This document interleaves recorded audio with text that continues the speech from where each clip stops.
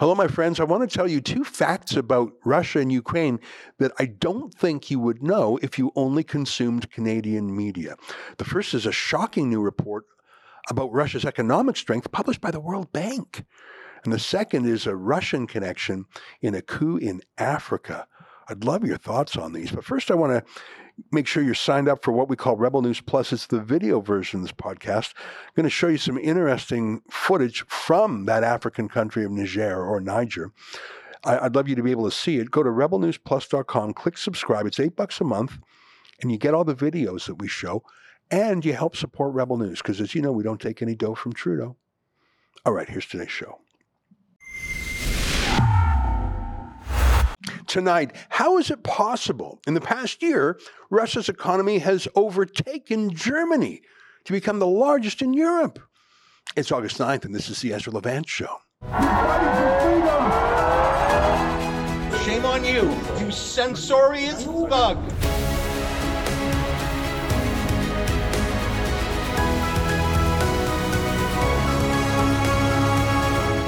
I'm careful when talking about Ukraine, not because it's politically sensitive. We talk about politically sensitive things all the time, and hopefully we thread the needle correctly.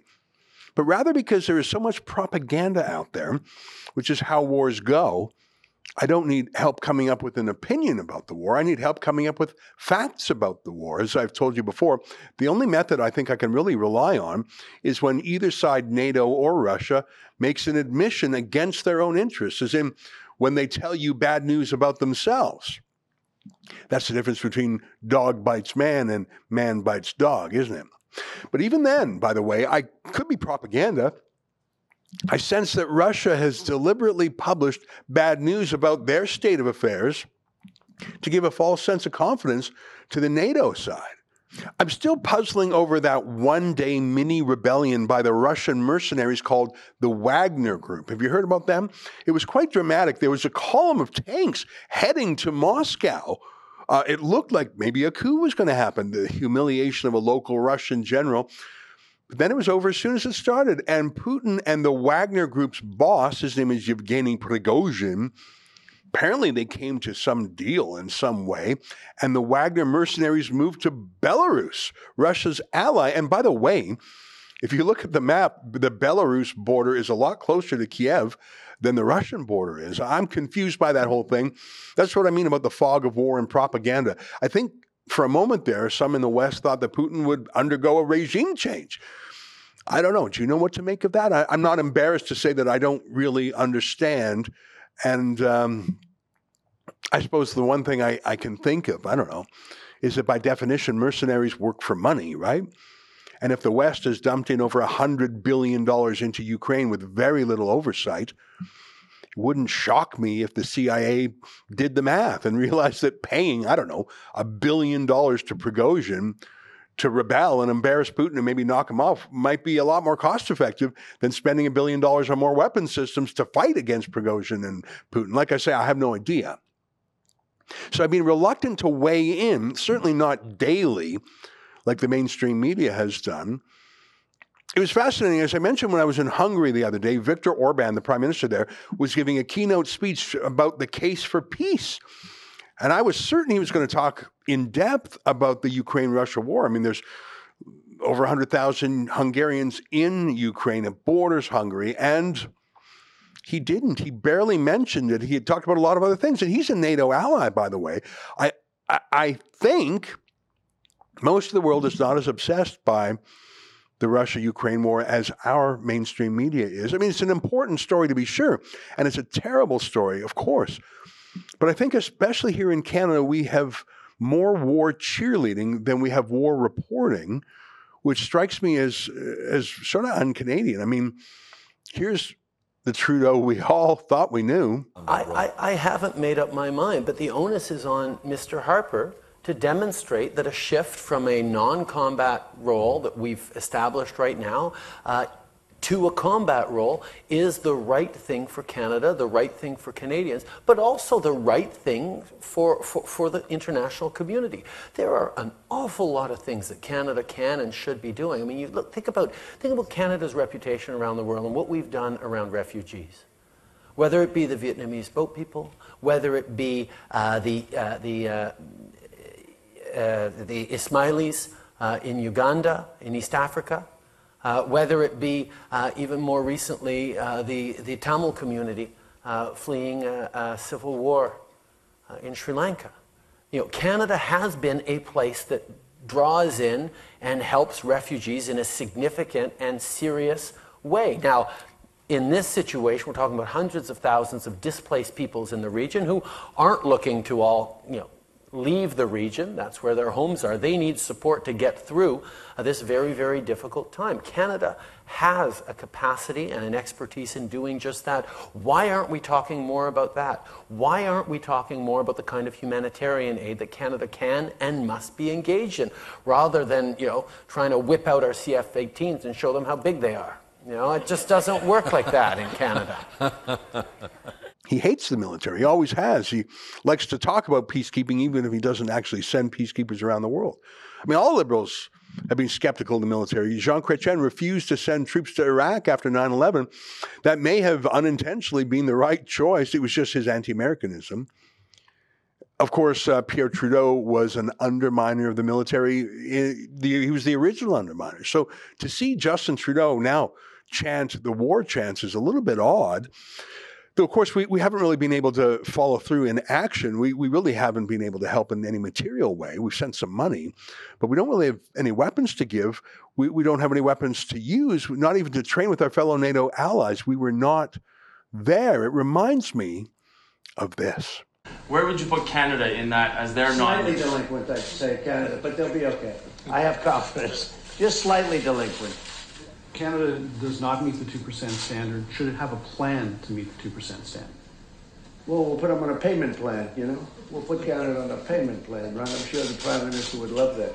What are you at? What is your number? The number we talk about is 70% increase over these past years, including, and for the coming years, including significant investments in our fighter jets, significant investments in our naval fleets.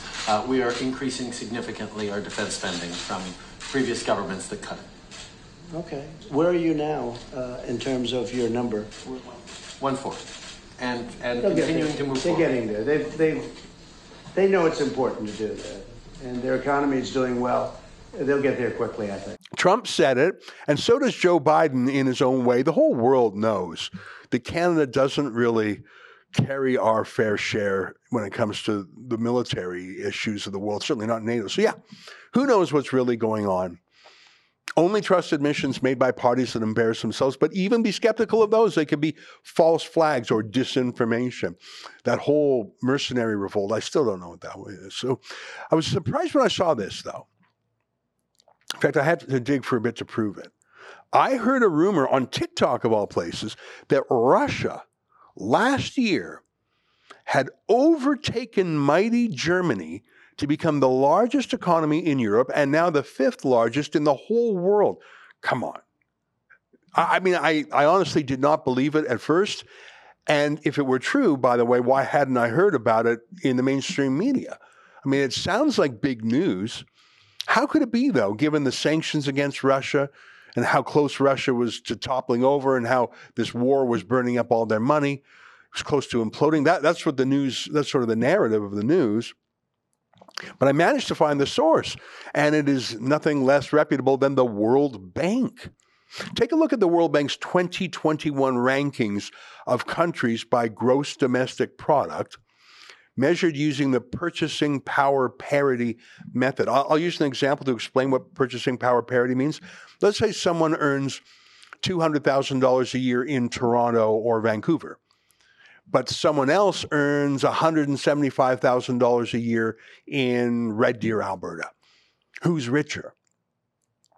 Well, the obvious answer is the people in Toronto and Vancouver, right? They're making $200,000 a year, except that's just in nominal dollars. But taxes are lower in Alberta, and the cost of housing is much lower in Alberta. Cost of a lot of things is lower. So on a purchasing power parity basis, the person making $175,000 a year in Alberta is wealthier in terms of what they can buy.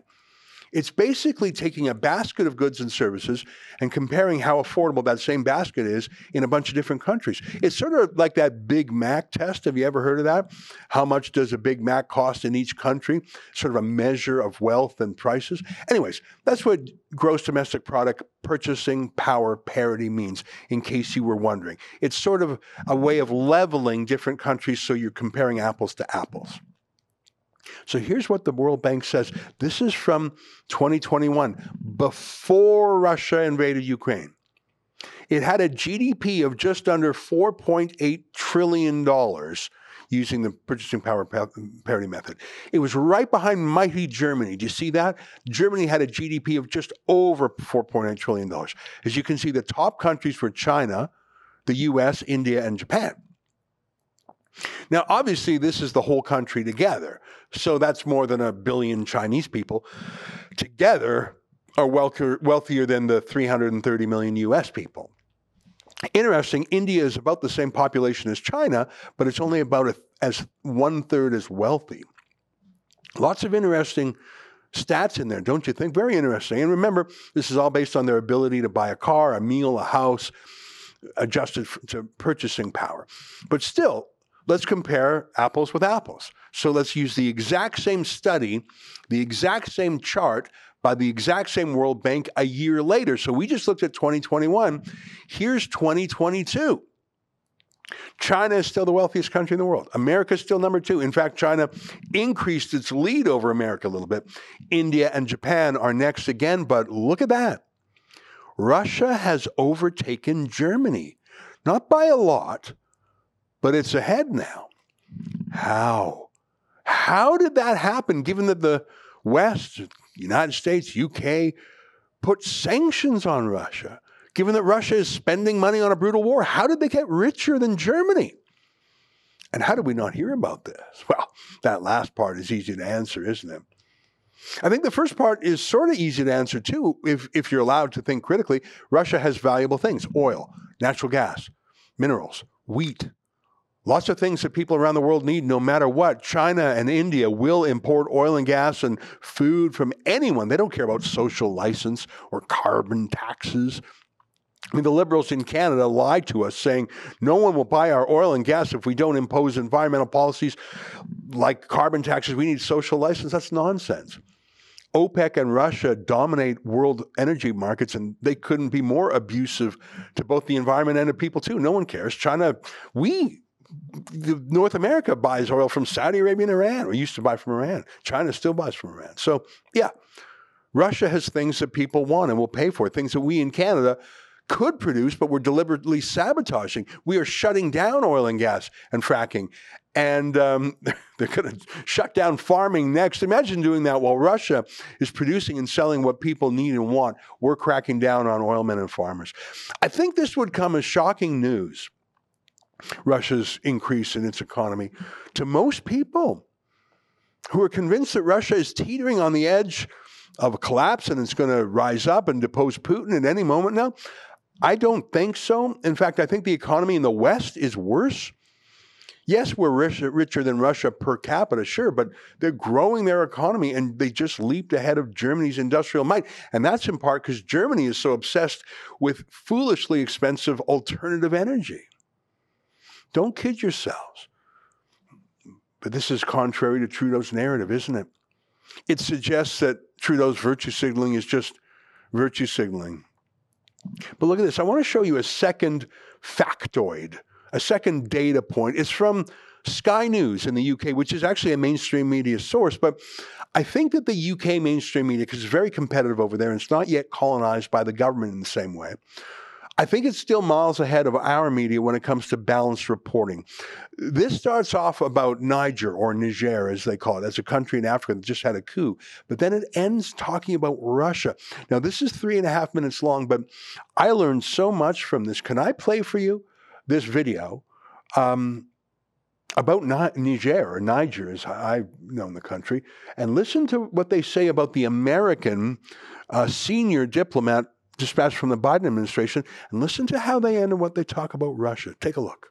Victoria Nuland was a very senior American diplomat, Deputy Secretary of State, second only to Tony Blinken. She didn't get very far when she went into the capital of Niger. She couldn't get to see the previous president, the democratically elected president, President Mohamed Bazoum. He's under house arrest, it seems. Nobody's seen him since the coup of last week. And General Chiani, who's taken over the military junta, wouldn't even meet her. She got to see some representatives of Chiani, but not him himself. And so she made some blandishments and threats. She offered something. She said that American aid would be suspended, and there was 230 million of that.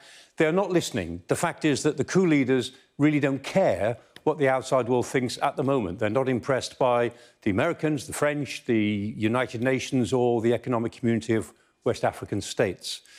It's a very poor country. Niger itself is a big place, very big country, but it's pretty poor. It's 177th on the World Bank Index of 196 in terms of wealth. Most of it, 80% of it, is Sahara Desert. And, of course, with climate change, the Sahara Desert is expanding.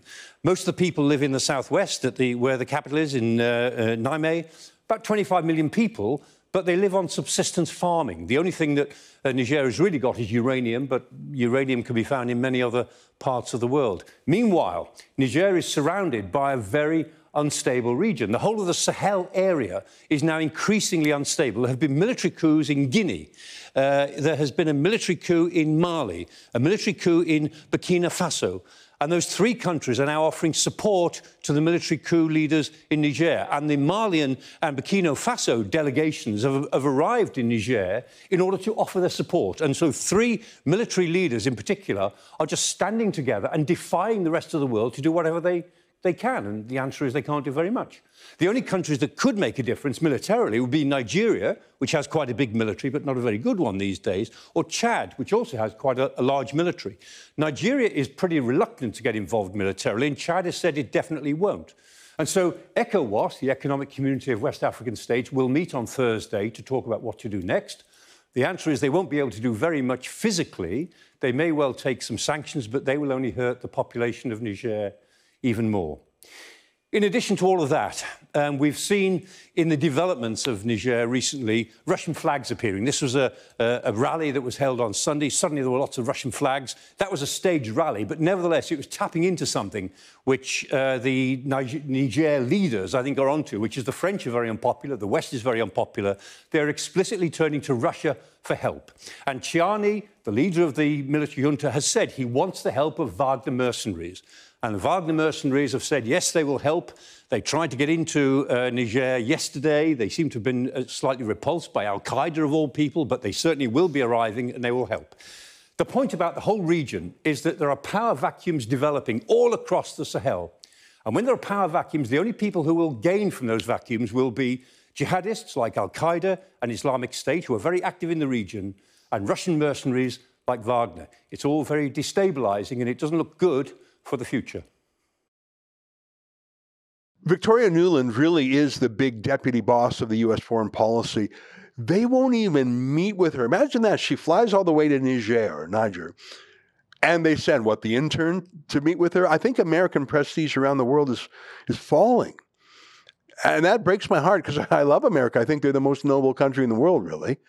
I think Trump riveted the world. Everyone was watching. He was a showman. He was in command. And even when he was eccentric or even erratic, it redounded to his benefit. What I mean by that is the world was sort of scared of him, if nothing less. It was a form of respect. Don't trifle with Trump. You'll have no idea what he'll do to you. It's different with sleepy Grandpa Joe Biden, and certainly his deputy.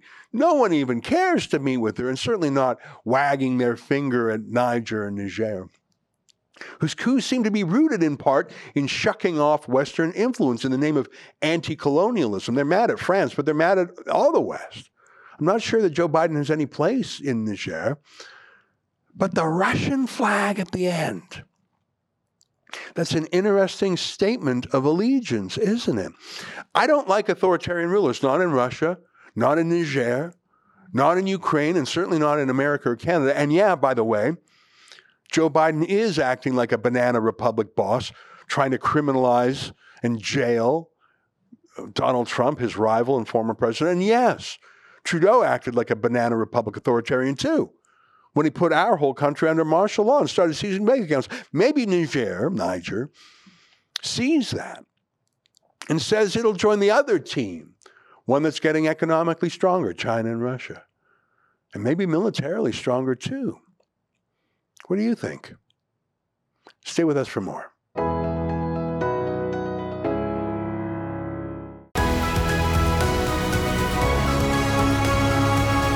Well, this just in, folks. It seems that Beijing-controlled media in Canada was used to enable election interference. Now, I know that sounds preposterous and outrageous until you consider the fact that there are or were Chinese police stations operating in our Great Dominion. So if there is unofficial Chinese law enforcement occurring here, then hey, why not Beijing orchestrated propaganda ploys too? Incredible. And joining me now for more information on this story is Rebel News contributor Andy Lee. Hey, Andy, welcome to the EZRA LEVANT Show. Hi, thanks for having me. Well, thank you for joining me. Wow, you know, I remember back in the 80s, I used to listen to a band from England called China Crisis. But China Crisis is more than a title for an English new wave band. It's what's happening right now in Canada, it would appear, and it seems to be getting worse and worse. Andy, what is this latest affront all about in the first place? Yeah, I don't know if it's getting worse and worse, more that it's coming to the forefront. I think it's been going on for a very long time.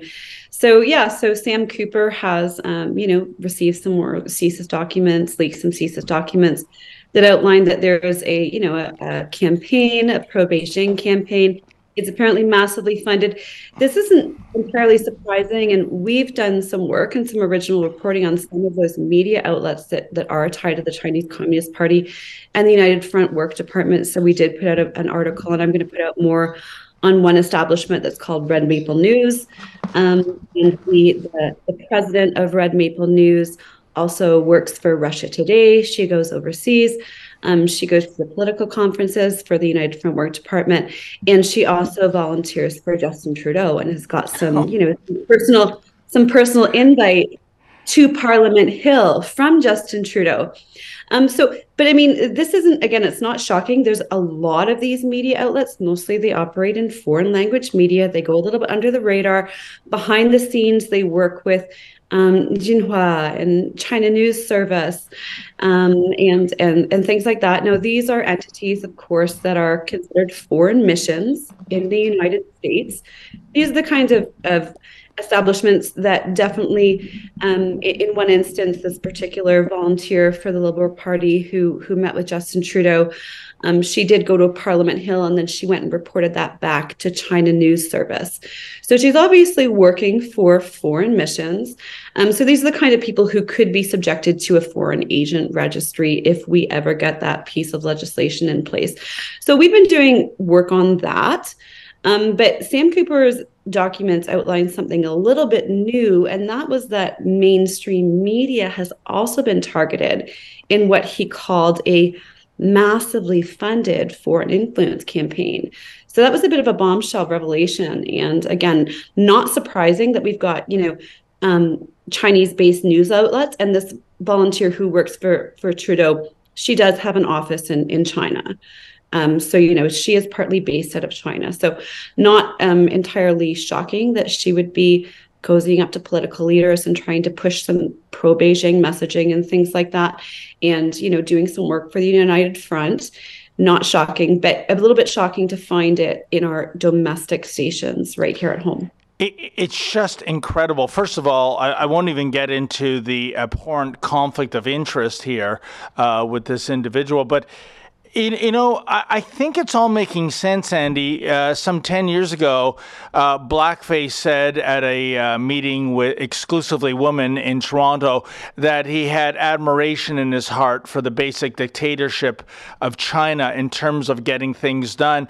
I mean, the idea that a future Western leader would have admiration for the tyranny of China.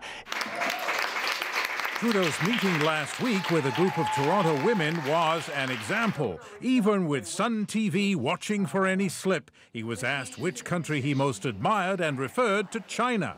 There's a level of admiration I actually have for China, because their basic dictatorship is allowing them to actually turn their economy around on a dime and say, we need to go green as fast as we need to start, investing in solar. I mean, there is a flexibility that I know Stephen Harper must dream about, of having a dictatorship that he could do everything he wanted, that I find quite interesting. Is astonishing in and of itself. But when it comes to getting things done, you have to wonder, what did he mean by getting things done? Like, electoral interference that's going to benefit blackface in the long run? Is that what he was talking about? And I guess that's my question. All this tinkering and meandering, as far as you can tell, Andy, has it been effective for the Liberals? It's very, very difficult to gauge. We know that interference happened. They say that it wasn't enough to affect the election results. I think it's very, very hard to gauge, again, because there is, a lot of these electoral and campaigns and things like that are pushed by people who might have ties to the Chinese Communist Party or ties to the United Front. And when I say that, I mean that this isn't under dispute. Some of them have got personal invitations that I've seen from Xi Jinping, inviting them to meetings overseas like this. So this isn't in dispute that they have dual loyalties if they're not outright here working for China. So a lot of them run hometown associations. We know that they stem from some main ones, and then they branch off. And there's hundreds of these.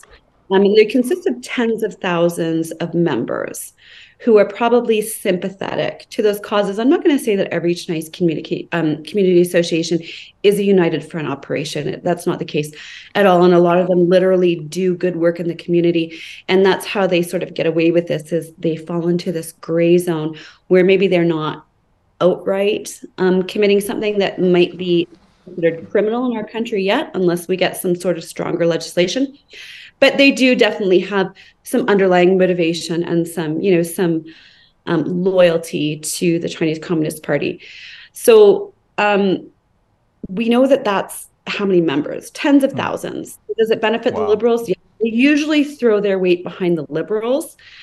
Not always, though. They're chameleons. They'll fall behind whoever they think is supportive of their cause. And one of them that they threw their weight, of course, behind was Mr. Key, right? So he was a PC MPP. And so a lot of these community associations have thrown their weight behind them. They also throw them behind Conservative Senator Roy O. So, they'll throw their weight behind who they think will, fulfill whatever their needs are, which are usually to get more sympathetic views towards China. So that's what we're dealing with. And we also got a little bit of a taste of what they can do during the recent protest against a foreign agent registry. So this was, it was an event, a demonstration that was planned on Parliament Hill on June 24th. It was done in commemoration, apparently, of the Chinese Exclusion Act, the 100th anniversary of the Chinese Exclusion Act. So it was sort of used as a front, this celebration, to also say that we should reject all modern day forms of exclusion. And what they mean when they say that is that we should reject a foreign agent registry. And of course, a foreign agent registry would apply to a lot of these people. So they put out calls. They managed to get buses. They were funded by community associations, and they got a turnout of a couple of thousand people. So that gives you an idea of how quickly and how many people they're able to mobilize. Is it enough to sway an election? Hard to say. Is it enough to sway a riding or two? I think certainly. And I've got no doubt, when you look at the campaign against Aaron O'Toole, and I have looked into that network a little bit and found some foreign media outlets that were picking up on negative WeChat posts against Aaron and amplifying those messages. And Aaron, by most means, was a moderate conservative leader. I wouldn't say he was a hardliner, or that anybody would expect him to take a particularly hard line on China. And we know that Pierre has the potential to be a much maybe firmer leader, I would say, and a lot more aggressive in his foreign policy and things like that. So when you look at the attack campaign that went up against Aaron O'Toole, and that's not, again, it's not speculative, that was confirmed by CSIS that this happened, and Aaron was briefed on it, I think we can expect a much stronger reaction against Pierre, and I can expect it to be in the tens of thousands. Yeah, I think you're right. I mean, geez, what a waste of effort having a campaign against Aaron O'Toole, given how weak he was in the 2021 campaign. It reminds me of the knock against the Los Angeles Police Department in that in the case against O.J. Simpson, the LAPD framed a guilty man. But anyway, enough about yesterday's man, Aaron O'Toole. You mentioned we don't have a foreign agent registry. Andy, that seems to be a no-brainer to me. Well, other nations have this. Why don't we have it? Well, that's a good question. Why don't we have it? The last person who tried to introduce one, of course, was Mr. Kenny Chu, and he was a conservative MP, and he ended up becoming a victim of a WeChat disinformation campaign himself, and ended up being unseated in the federal election, unfortunately. And that piece of legislation that he had introduced died with him. Now, that's not a coincidence that they happened to go after him so vehemently. And again, you have to understand, a foreign agent registry, it's a piece of common sense legislation. And it doesn't necessarily say that these activities are illegal. What it says is that if you take the case of, say, Justin Trudeau's Liberal volunteer, if you want to apply it to her, well, yes, if she is reporting on behalf of foreign missions like Xinhua News and China News Service, and if she's going overseas, meeting with the United Front, meeting with Xi Jinping, and not just meeting with him, she actually gives speeches in the Great Hall and direction and things like that. So she's, got very, very deep ties to the regime. What it says is that you need to register and let us know what you're doing. If you're getting money from the government, how you're interacting with them, give us your disbursements. It's not saying that it's illegal. It's saying you have to, be upfront about those activities. Yeah. And if you're lobbying on behalf of a foreign government, it doesn't mean it has to be the Chinese government. You have to let us know. And if you don't let us know, and if we catch you doing it, then we'll subject you to FARA. And this is how, of course, New York was able to nail the people who were running their overseas Chinese police stations, as they use the FARA against them, which is something that we don't have. Yeah, no, all we're asking for is transparency. And when it comes to all this Chinese interference, Andy, I mean, we have a brand new mayor in Toronto, Olivia Chow, and I believe it was the National Post and very few others that reported that she was at a guest at an organization that was pro-Beijing government, received a gift from them. And it was astonishing because, to her credit, Ms. Chow, once upon a time, was going to bat for the rights of the people in Hong Kong. But I guess if there's an election on the line, sorry, guys, it's strictly business. And if this can generate more votes, so be it.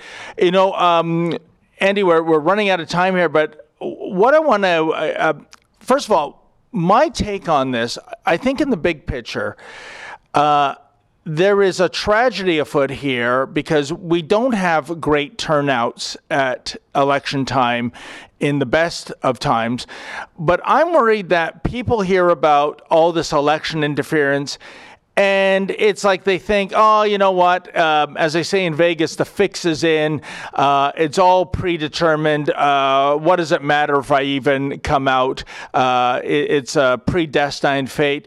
So I'm just wondering if you think, as I do, this might lead to so much voter frustration that they won't show up at the ballot box on Election Day. And finally, if you had the ear of the authorities in terms of doing something to prevent this, or to be at least transparent, what would the Andy Lee plan be? Yeah, well, that is the frustrating part about all of this, is it is undermining voter confidence and the integrity of our democratic processes and our election systems.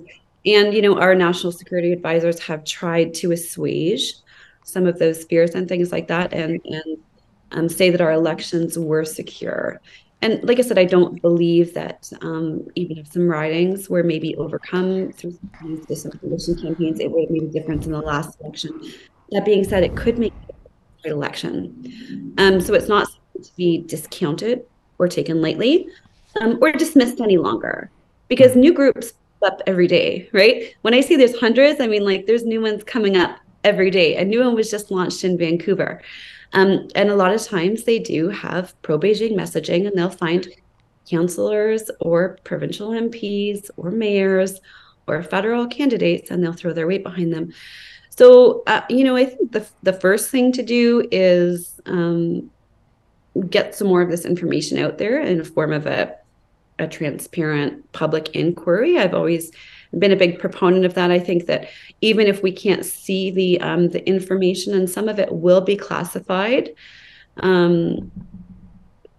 it will shine a little bit more light, and it will also restore public confidence in the process, which is very, very important. We have to be confident in our democracy.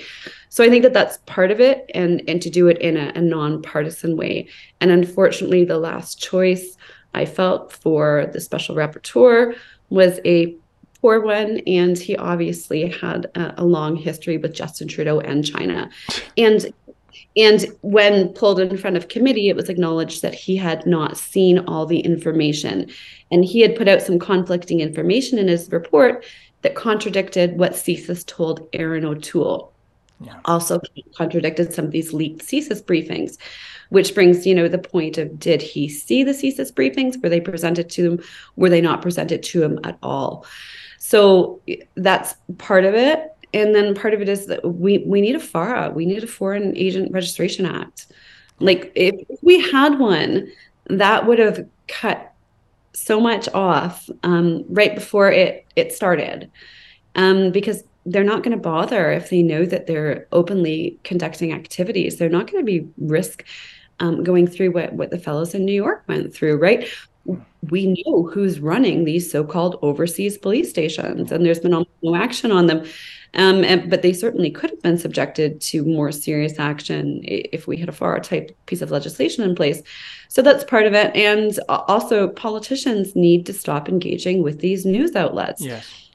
I'm not the first person to figure out that most of these foreign media outlets are just covers or satellite stations for state TV sources, right? I refuse to believe that. I refuse to believe that CSIS didn't know it. Of course they know it. Of course these briefings have passed through the PMO and have come to somebody's attention, but they continue to engage with them, and they understand that, these are news outlets that in other countries are designated foreign agents of the Chinese government. So I think that we can expect them to quell their activities a little bit and cool their heels in that regard, or I'd like to see that anyways from our politicians being a little bit more responsible. Olivia Chow is a great example, actually. And I don't know, Olivia Chow is not a Chinese agent. She's not. I don't believe that for a minute. I actually believe that she's firmly pro-democracy. I believe that in my heart. I don't think that she's working for the Chinese state. But she's a great example in how she had no qualms at election time of tapping this association, the Fuqing Business Association, which is known pro-Beijing. The people who run it are not everyday Canadian citizens. These are the sort of people who go overseas, get invited to political conferences, and go and meet with Xi Jinping.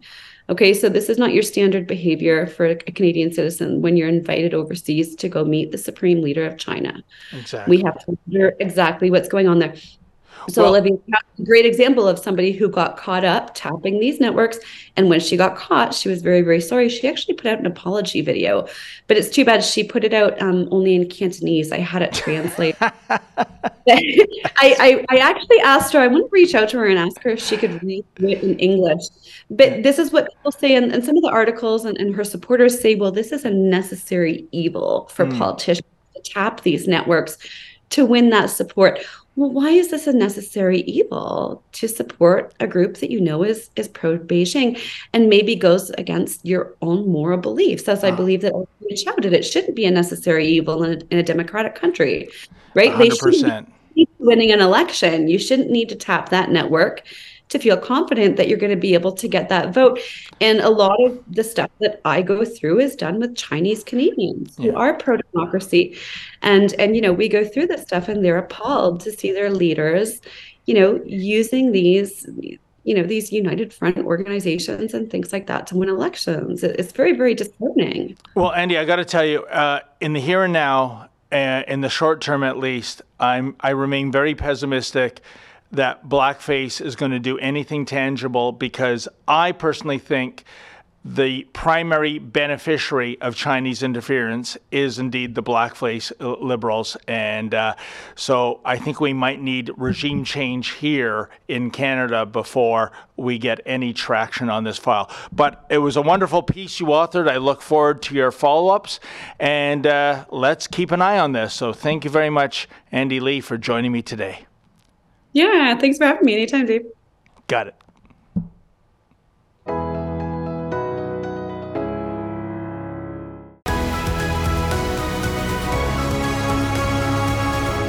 Special thanks to my friend David Menzies for doing the guest segment. Hey, let me just leave with you with a final thought on Ukraine.